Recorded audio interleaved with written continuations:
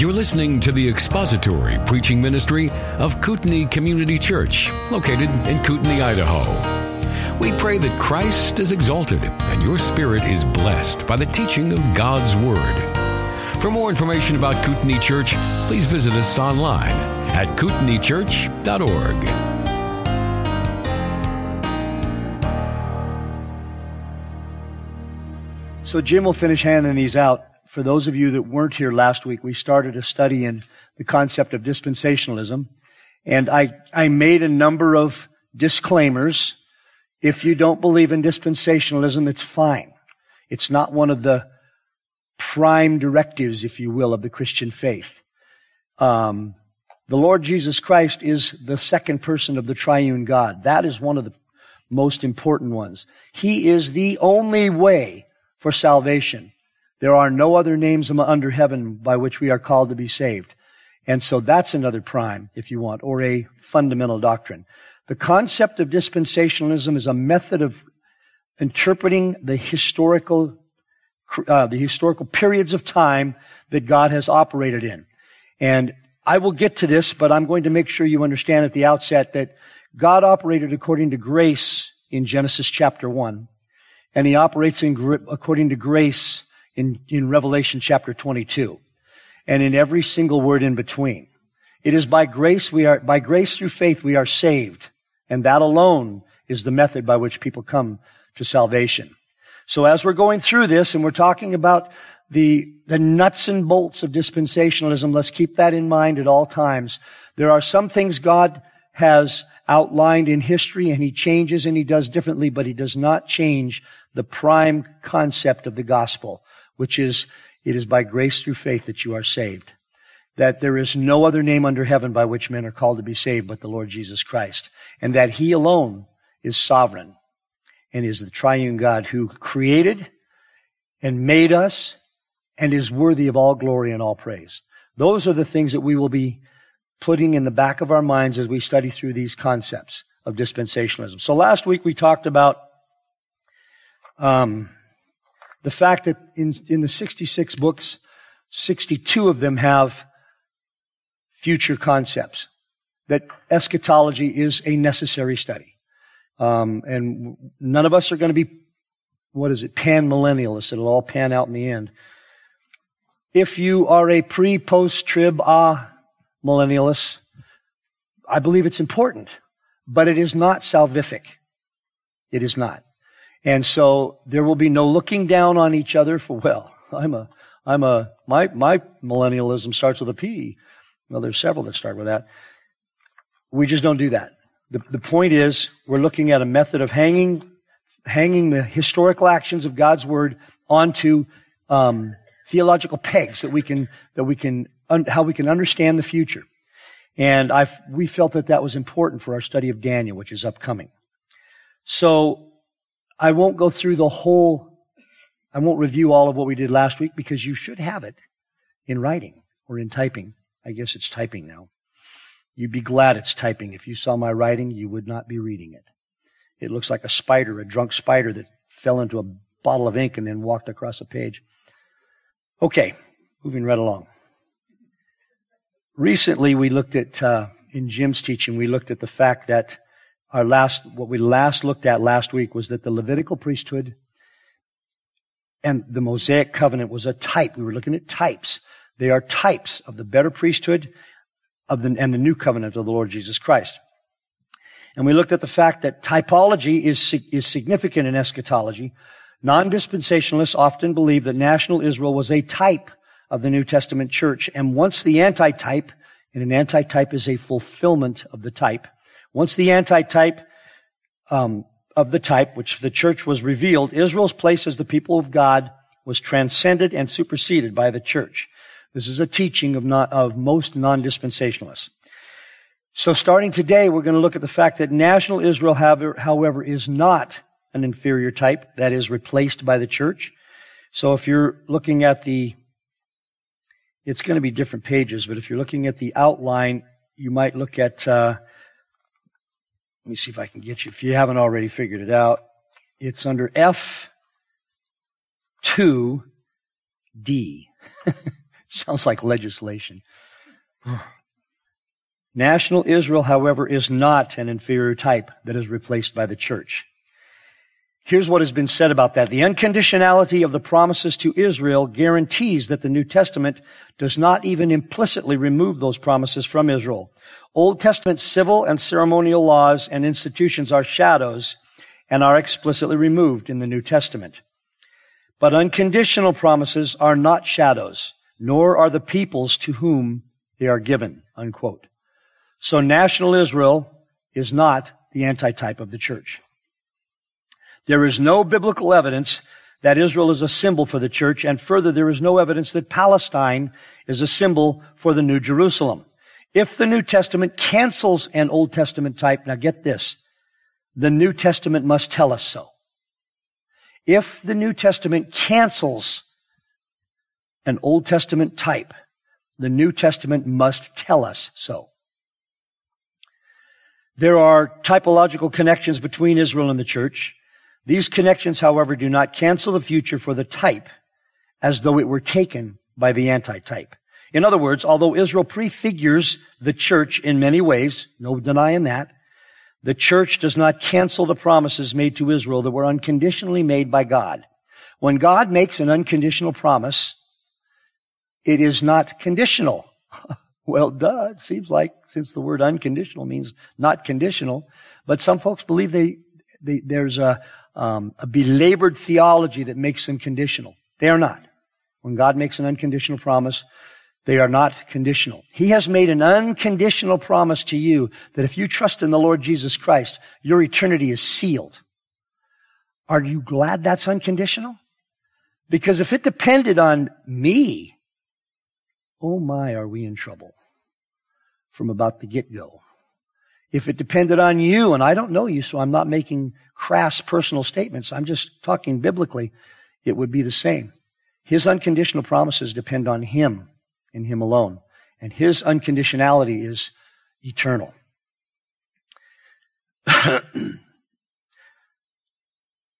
Thus, there may be a typological connection between Israel and the church, but this connection is not that of the church superseding national Israel.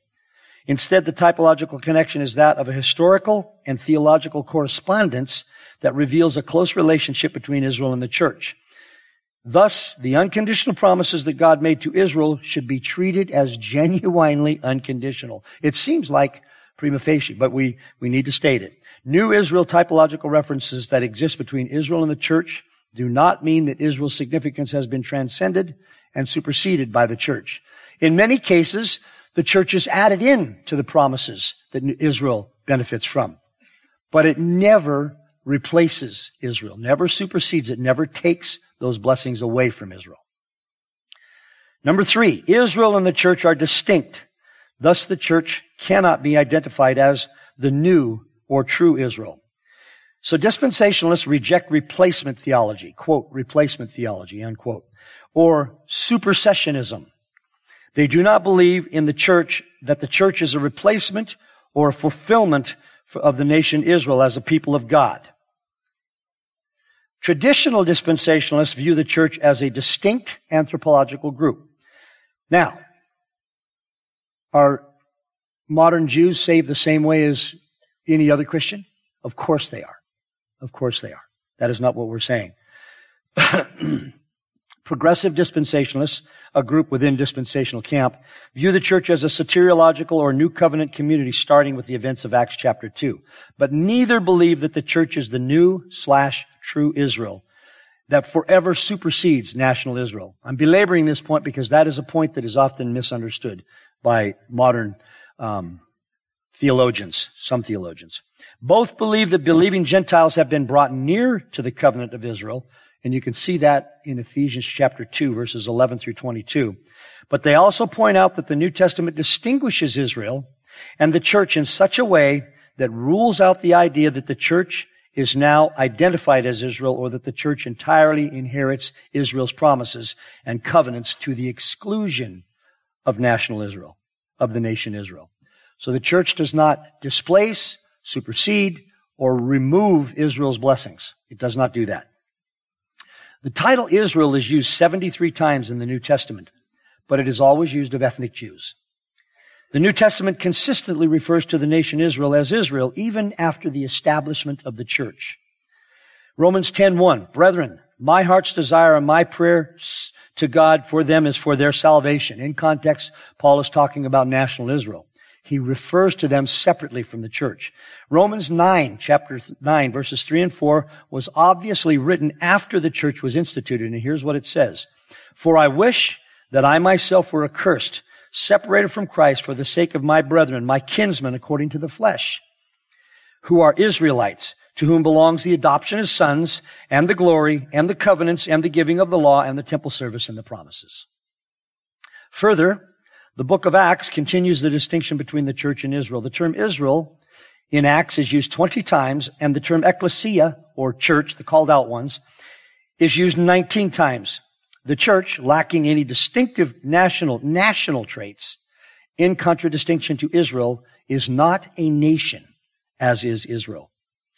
The church is not identified with Israel. Their identities, though different, both enjoy equally the blessings of the future eschatological salvation. Future salvation is enjoyed by both. There is both spiritual unity and salvation between Jews and Gentiles, and a future role for Israel as a nation. Any questions so far? Are you able to follow okay.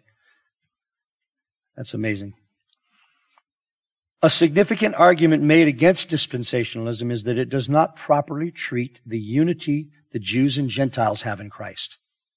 And there is most certainly a unity. It does not, and we are not ignoring that. Ephesians 2:15 through 16. By abolishing in his flesh the enmity which is the law of commandments contained in ordinances, so that in himself he might make the two into one new man, thus establishing peace, and might reconcile them both in one body to God through the cross, by having put to death the enmity. By it having put to death the enmity. The cross put to death the enmity between Jews and Gentiles. Non-dispensationalists believe that when Christ fulfilled the law, Israel's exclusivity as a nation and people ended. As soon as Christ fulfilled his mission, if you will, on the cross and fulfilled the law, Israel's exclusivity as a nation ended. The contention is that Christ's work on the cross in joining Gentiles and Jews into one man and one body rules out a future rule for Israel. One of their proponents, Anthony Hoekema, says this. He says, actually he's a progressive dispensationalist. He says, to suggest that God has in mind a separate future for Israel in distinction from the future he has planned for Gentiles actually goes contrary to God's purpose. It is like putting the scaffolding back up after the building has been finished. It is like training the clock of history back to Old Testament times. It is imposing Old Testament separateness upon the New Testament and ignoring the progress of Revelation. So it is one of those situations where the church is added in potentially to the blessings of the Jews, of the nation Israel. Dispensationalism teaches that though there is spiritual unity between believing Jews and Gentiles, and there most certainly is, under the salvation plan of the Lord Jesus Christ, Jews and Gentiles have become one man. There is no distinction in salvation. None. Their God-ordained functional distinctions have not been done away with. Let me reread that. Dispensationalism teaches that though there is spiritual unity between believing Jews and Gentiles, their God-ordained functional distinctions have not been done away with. With reference to salvation, Jews and Gentiles are equal before God. It is by grace through faith. No other way. This salvific unity, however, does not cancel the ethnic or functional distinction. One theologian said it this way: Paul's comments in Ephesians exclude any salvific priority for Israel in the ecclesiological structure for the new man. However, while there is no longer salvific advantage, there is still an ethnic distinction between Jews and Gentiles. Paul continues to speak of Jews and Gentiles as distinct ethnic groups in his letters. And you can reference Romans 1:16, 9:24, 1 Corinthians 1:24, and 12:13, and Galatians 2:14 and 15. I believe I included those in the study. Similar to this, Though men and women share equally in salvation benefits, the Bible still teaches that men and women have distinctly different roles, does it not? Further, elders and non-elders share equally in the spiritual blessings of salvation, but elders have a distinct role in the church based on the plan of God. The same distinction can be made between parents and children, and in fact within the Trinity itself. All three members of the Godhead are equal, and yet they have different functions within their oneness, and those functions blend and support the others. And that is how the roles that God has left assigned to men and women, fathers and daughters, mothers and daughters, mothers and sons, all the relationships we have, they have distinct, clear requirements and roles and responsibilities. But it doesn't change the fact that all of us are saved exactly the same way and have been for all eternity. Well, all of the history of the earth. Got to use that word properly. Saving unity between Jews and Gentiles as well as future role for Israel in the millennial kingdom is what has been called a both-and situation. The union of Jew and Gentile in the church does not rule out the possibility of functional distinctions between Israel and the other nations in the future. In the same way that there are functional distinctions among believers in the church today amid spiritual equality. Another operational functional distinction is the different gifts. Are any gifts superior to the others? They are all on equal par, given by God to His people for the blessing of one another and for the glory of God. All the gifts are. Some have been set aside for a certain time, but at any rate, the gifts that continue are blessings, and everyone that has one or more is I almost was going to say is a tool in the hand of God. That sounds so constructionist. Is a useful, blessed member of the body of Christ to build one another up and to give glory to God. Yes, correct. So the question is God has brought the church in with the Jews, but where does that leave unbelieving Jews? It leaves them exactly the same place every unbelieving person is left.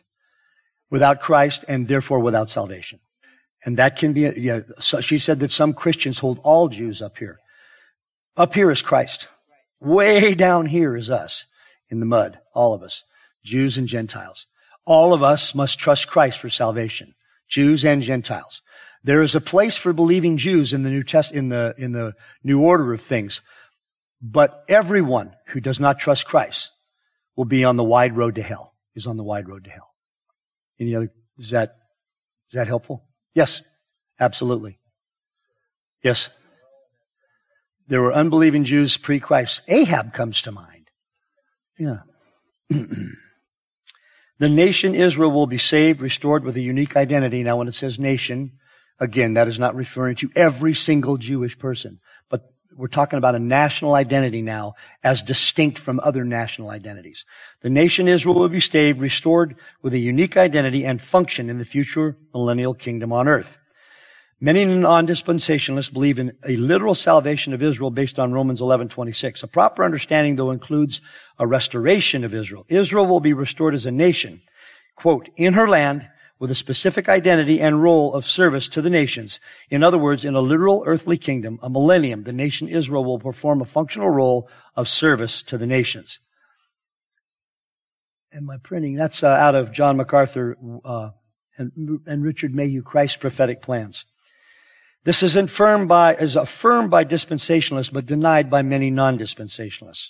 Oh, by the way, one other thing. There are plenty of non-dispensationalists who are premillennial. I didn't make that. That was one of the caveats or one of the distinctions I haven't made before. And I want to remind us that there are plenty of non-dispensationalists who are premillennialists. And so it's an amazing thing that when we get to heaven, we're going to see the one true track of history and the one true track of everything. And all of us are going to go, how did I mess that up? Because the scripture is clear. But here we have all these different opinions and different ideas. As long as we don't compromise the fundamentals, then we can use these other tools to hang the future on and try to understand it. But we won't compromise the fundamentals. To be clear, Dispensationalists do not say that Israel will be saved into the church, but rather that the nation Israel will be saved and restored with a unique identity and role in an earthly millennium. The Lord Jesus Christ will literally rule over nations at his return. That's what the scripture says, Revelation 19:15. From his mouth comes a sharp sword, so that with it he may strike down the nations, and he will rule them with a rod of iron. And he treads the winepress of the fierce wrath of God, the Almighty. The Lord Jesus Christ will rule the nations when he comes again. Zechariah 14 names Egypt as one of the nations, for example. Isaiah chapter 49 teaches that Jesus, the ultimate Israelite, restores the nation and brings blessings to Gentiles. Let's read that. Isaiah 49, 3-6. He said to me, "You are my servant Israel, in whom I will show my glory. But I said, I have toiled in vain. I spent my strength for nothing in vanity. Yet surely the justice due to me is with the Lord, and my reward with my God. And now says the Lord, who formed me from the womb to be his servant, to bring Jacob back to him, so that Israel might be gathered to him. For I am honored in the sight of the Lord, and my God is my strength." He says, it is too small a thing. It is too small a thing that you should be my servant, to raise up the tribes of Jacob and to restore the preserved ones of Israel. I will also make you a light of the nations, so that my salvation may reach to the end of the earth. Unquote. Now, when God's salvation reaches to the end of the earth, does that mean that everyone will be saved? We could wish it so, but it is not so. The potential, the gospel, will reach to the ends of the earth. And there will be those who will accept it and those who will turn from it. Those who will cast it back in, if you will, back in God's face. Number 6, there are multiple senses of the seed of Abraham. Thus, the church's identification as the seed of Abraham does not cancel God's promise or God's promises to the believing Jewish seed of Abraham. Scripture teaches that those who believe are sons of Abraham and heirs according to the promise. Galatians chapter 3 verse 7 says, "Therefore, to be sure, it is those who have faith who are sons of Abraham." Galatians 3:29. "And if you belong to Christ, then you are Abraham's descendants, heirs according to promise." It has been argued that because of this, Gentiles must be spiritual Jews, since being a son or a seed would automatically make one a Jew. Abraham was a believer before he was circumcised. Abraham was a believer when he was a Gentile. That's significant. Therefore, he is the father of Gentiles prior to becoming the founder of God's covenant people. Romans 4:9 and 10. "Is this blessing then on the circumcised or on the uncircumcised also? For we say faith was credited to Abraham because of his works." Oh, wait a minute. As righteousness, how was it then credited? While he was uncircumcised, or while he was circumcised or uncircumcised. Not while circumcised, but while uncircumcised. Paul makes note of that. The faith Abraham demonstrated came before he was declared the covenant, father of the covenant people of God. One scholar put it this way. He said, "If Abraham were merely the father of Israel, we would have to conclude that the Gentiles who are now a part of this seed are therefore a part of Israel. But according to the New Testament, Abraham is more than that. He is portrayed as the father of both the people of Israel and of the Gentiles, on the grounds that Abraham was a believer before he was circumcised, that is, before he was recognized as a Hebrew. The Apostle Paul declared him to be the father of all who believe but have not been circumcised, and also the father of the circumcised." The distinction is made there only to show that he was the father of the Gentiles before circumcision and the father of the Hebrew nation, father of faith of the Hebrew nation after. Although the seed of Abraham covers both Jews and Gentiles, this does not rule out Israel's distinct role in the New Testament, nor does it justify the formation of a new spiritual Israel that takes the place of the Old Testament nation of Israel. Israel is Israel and will remain Israel. Her functions change a bit, but she will remain Israel. Her functions in the millennium will be different somewhat than her functions in today's world. There are 4 senses of the seed of Abraham in the New Testament. Number 1, or A, those who are biological descendants of Abraham. That's a pretty clear one. Number 2, the Messiah, who is the unique individual seed of Abraham. Number 3, the righteous remnant of Israel, Isaiah 41:8. But you, my Israel, my servant, Jacob, whom I have chosen, descendant of Abraham, my friend. And then Romans 9:6. But it is not as though the word of God has failed, for they are not all Israel who are descended from Israel, to your point. In a spiritual sense, believing Jews and Gentiles are a seed of Abraham. Number D, Galatians 3:29. And if you belong to Christ, then you are Abraham's descendants, heirs according to the promise. So the 4 senses are those who are biological descendants, the Messiah, the Lord Jesus Christ, who is the unique individual seed of Abraham, the righteous remnant of Israel, and in a spiritual sense, believing Jews and Gentiles. Any comments or questions about that? Both. There were righteous Israelites in the Old Testament, righteous Israelites today, believing Israelites. Well, this is the definition of righteousness, true righteousness, if you will. Any other questions?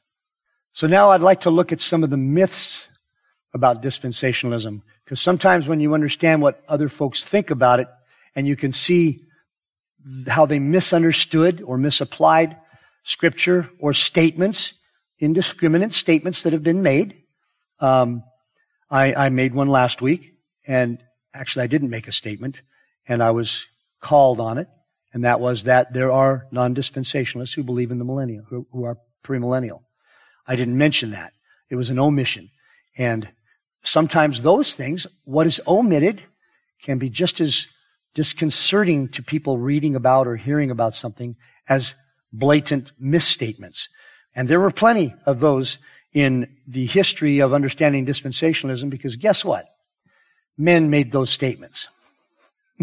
I wish I could go back through my life and take back every misstatement or falsehood I ever said. Do you know how much time it would take for me to do that? It would be another lifetime expended. I'm just grateful that they came under the blood of the Lord Jesus Christ. Not that I'm going to continue to do it intentionally. As a matter of fact, I'm hoping I learned from each and every one that was brought to my attention. But I'm a slow learner. I've often said that my headstone's going to read, he was a growing Christian, but he ran out of time. Myths about dispensationalism. Not all theological systems have a direct relationship to every area of Christian theology.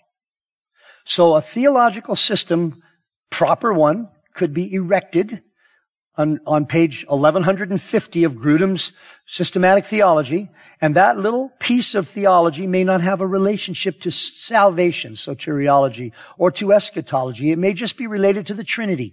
It's a theological system. There are plenty of theological systems that men erect to understand things. And they will not necessarily always impact every area of theology. So Reformed theology specifically addresses the doctrines of Scripture, God's sovereignty and salvation, but it does not presuppose any particular view of eschatology. Reformed theologians can be amillennialists, postmillennialists, premillennialists. Dispensationalism does not directly relate to every category of theology. It is linked to the doctrines of ecclesiology, the church, and eschatology, end times. Those are the two most salient points that are dealt with in the theology of dispensationalism. It is directly linked to hermeneutics and Bible interpretation, but it is not inherently, if you will, related to soteriology or salvation, the doctrine of salvation. Dispensation does not teach multiple methods of salvation. That is one of the mysteries or myths that has been promulgated, that dispensationalists believe that people in the in one of the old dispensations are saved in a different way than they are saved in the new dispensation. That is heresy. That's not a mistake. That's not a poor interpretation. That is heresy. God saves his sons and daughters the same way from Adam and Eve through whoever the last guy or gal it is in Revelation. John MacArthur states it this way. He says, so, Dispensationalism shapes one's eschatology and ecclesiology. That is, I'm jumping away from John. It has an effect on how you understand the church and the future. Mainly, those two things. Now, granted, salvation is related to the church, because in order to get into the church, you got to get saved. But it's not directly, dispensationalism is not directly related. So he says this, dispensationalism shapes one's eschatology and ecclesiology. That is the extent of it. Pure dispensationalism has no ramifications for the doctrines of man, doctrines of God, man, sin, or sanctification. More significantly, true dispensationalism makes no relevant contribution to soteriology, or the doctrine of salvation. It makes no significant contribution to soteriology. He makes the point in one of his books that theology proper, especially the element of God's sovereignty, informs dispensationalism.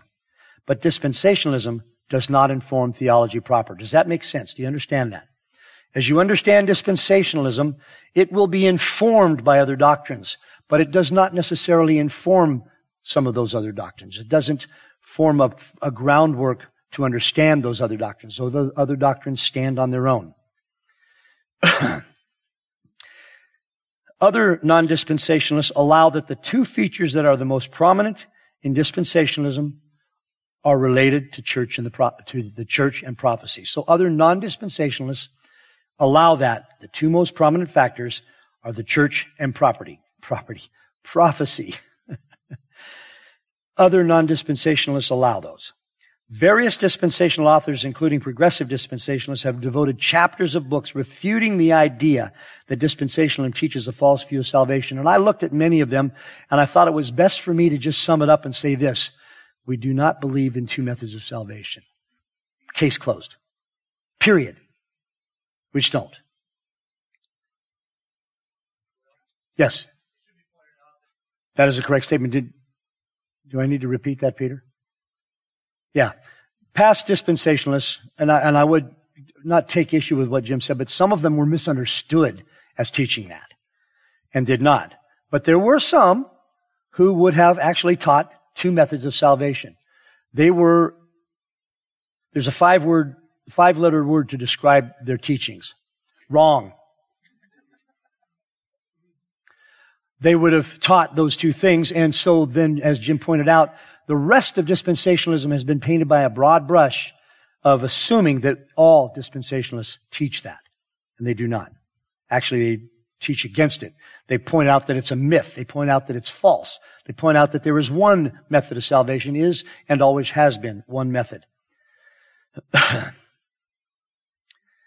So, this is the first common myth. It seems like I already explained to you about it, but the first common myth is this. Number one, five common myths about dispensationalism. Number one, dispensationalism teaches multiple ways of salvation. Early critical writers posited that dispensationalism taught two methods of salvation. While these accusations have no basis in reality, it is true that some statements by dispensationalists on this issue have been perplexing.